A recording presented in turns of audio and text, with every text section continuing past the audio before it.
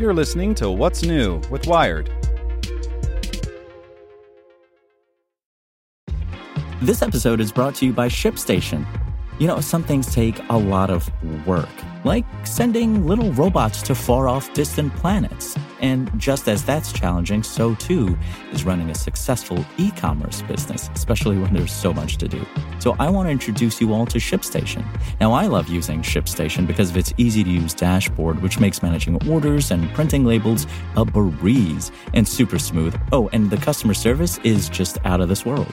It's exactly what you need to help grow your business. Sign up for your free 60-day trial at shipstation.com/technews. That's shipstation.com/technews. This podcast is supported by Tools and Weapons, the podcast hosted by Microsoft Vice Chair and President Brad Smith.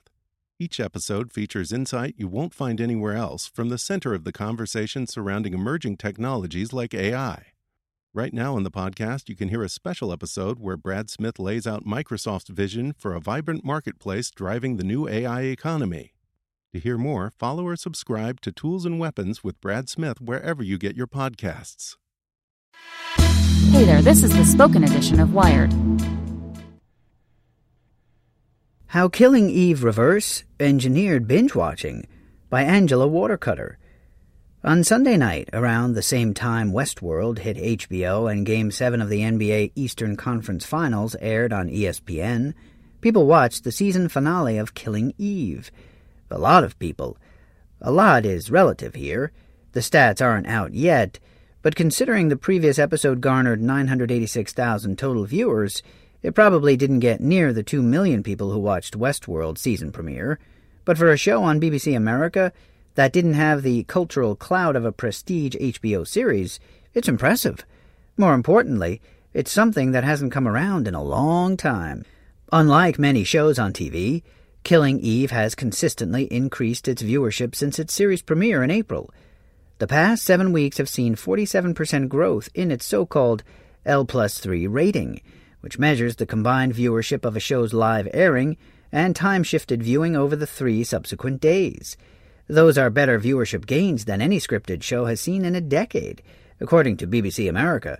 Moreover, the show's finale got some 37,000 interactions on social media, according to Nielsen, beating out Westworld as the most popular show on Twitter and Facebook on Sunday night. Put another way, Killing Eve after just 2 months turned itself into appointment television. It's rare air to get the kind of ratings growth driven by word of mouth that this show is getting, says BBC America President Sarah Barnett, adding that while the network knew it had a good show on its hands, we didn't expect to buck trend quite this much. In a way, this is quite remarkable. If the always streaming everything on demand state of TV right now has taught viewers anything, it's that very little about television is urgent. Sure, there are still a few water cooler shows, and events like the Oscars or the Super Bowl require real-time viewing, but everything else can be watched on an I'll get to it when I get to it basis. Short of one's peer group pressuring them into watching something right now, no one feels they have to be caught up on everything. Killing Eve, however, was different. As spring marched on and other TV shows wrapped up for the season, the internet slowly became everyone's peer group, pressuring them into watching. Tweets like this one and or this one started floating around, and soon the show became an inside joke that everyone wanted to be in on.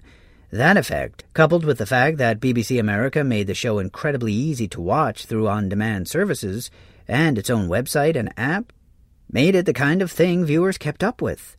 It quickly became one of the most popular shows on BBC America's platforms, and those views in turn led to more live viewers each week. We really didn't expect it to grow like this, Barnett says. No one rationally would. But Killing Eve's success isn't just the result of the fact that it's good. A lot of shows are good, and can even match Eve's 96% score on Rotten Tomatoes. What this show has going for it is that it's also delightfully weird. Oh, Sandra Oh as a bored MI5 agent, the show's titular Eve, who forms an obsession with a charismatic female assassin, Jodie Comer's Villanelle, isn't enough? Perhaps the fact that its showrunner is Fleabag's Phoebe Waller-Bridge, also now famous for playing the droid L3-37 in Solo, A Star Wars Story, makes it more appealing. And those are only the top notes. The reason the internet and the people on it can't stop talking about Killing Eve is that it completely subverts every male-driven spy story trope out there.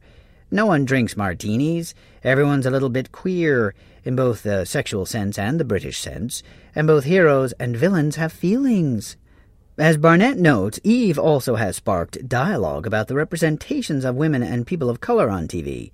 It's also funny as hell, and the cat-and-mouse chase between Eve and Villanelle plays out as much like a high school crush love story as it does a cloak-and-dagger tale pitting British intelligence against a mysterious Russian syndicate.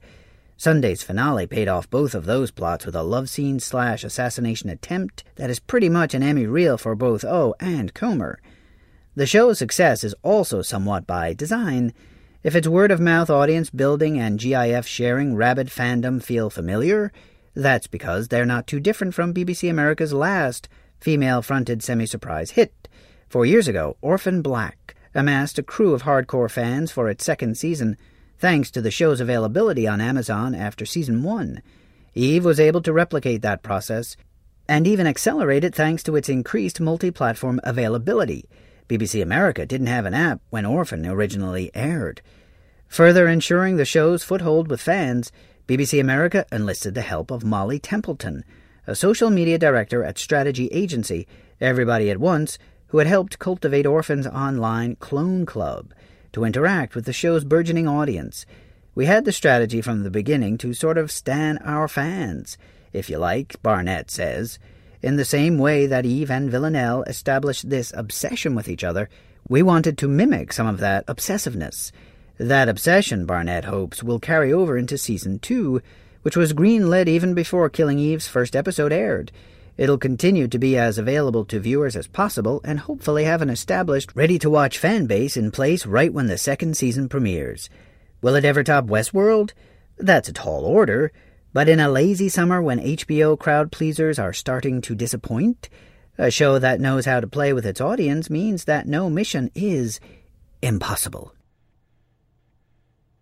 Want to learn how you can make smarter decisions with your money? Well, I've got the podcast for you. I'm Sean Piles, and I host NerdWallet's Smart Money Podcast. Our show features our team of nerds, personal finance experts in credit cards, banking, investing, and more. And they'll help you make the most of your money while cutting through the clutter and misinformation in today's world of personal finance. You'll get clarity on strategies to help you build your wealth, invest wisely, shop for financial products, and plan for major life events. Listen to NerdWallet's Smart Money Podcast wherever you get your podcasts.